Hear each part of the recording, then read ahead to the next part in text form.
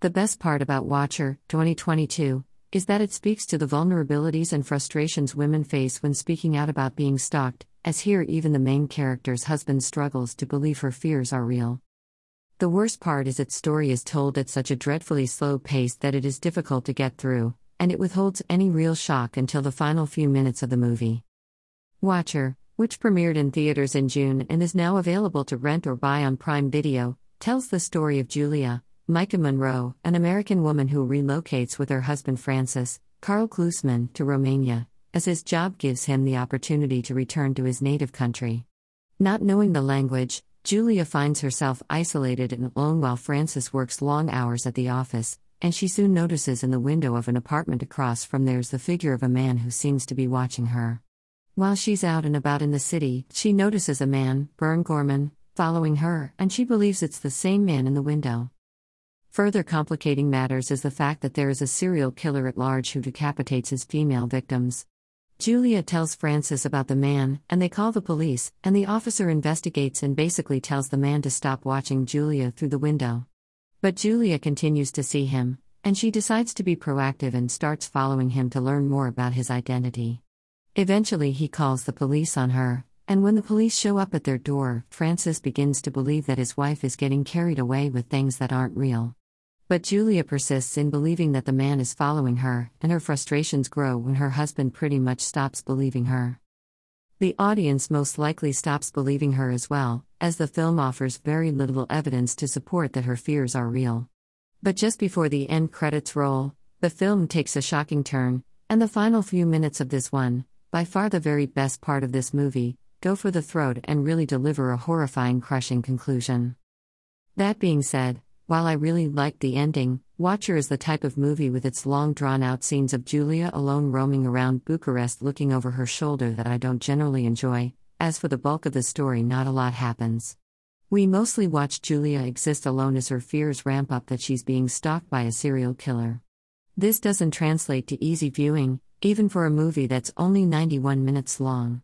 So, I have to admit that for a lot of this movie I was bored. But director Chloe Okuno succeeds on two fronts. 1. We really feel the same sense of isolation which Julia feels living in a foreign country, not knowing the language and having a husband who works all the time. Most of the movie features scenes of Julia alone and struggling to adapt. And 2, as I mentioned earlier, Okuno captures that sense of frustration for women who struggle to be believed when they report their fears of being stalked. At one point Francis makes a joke to his co-workers at Julia's expense, in Romanian, but Julia gets the gist of it and storms away. And as the movie shows, the price for not being believed is often deadly.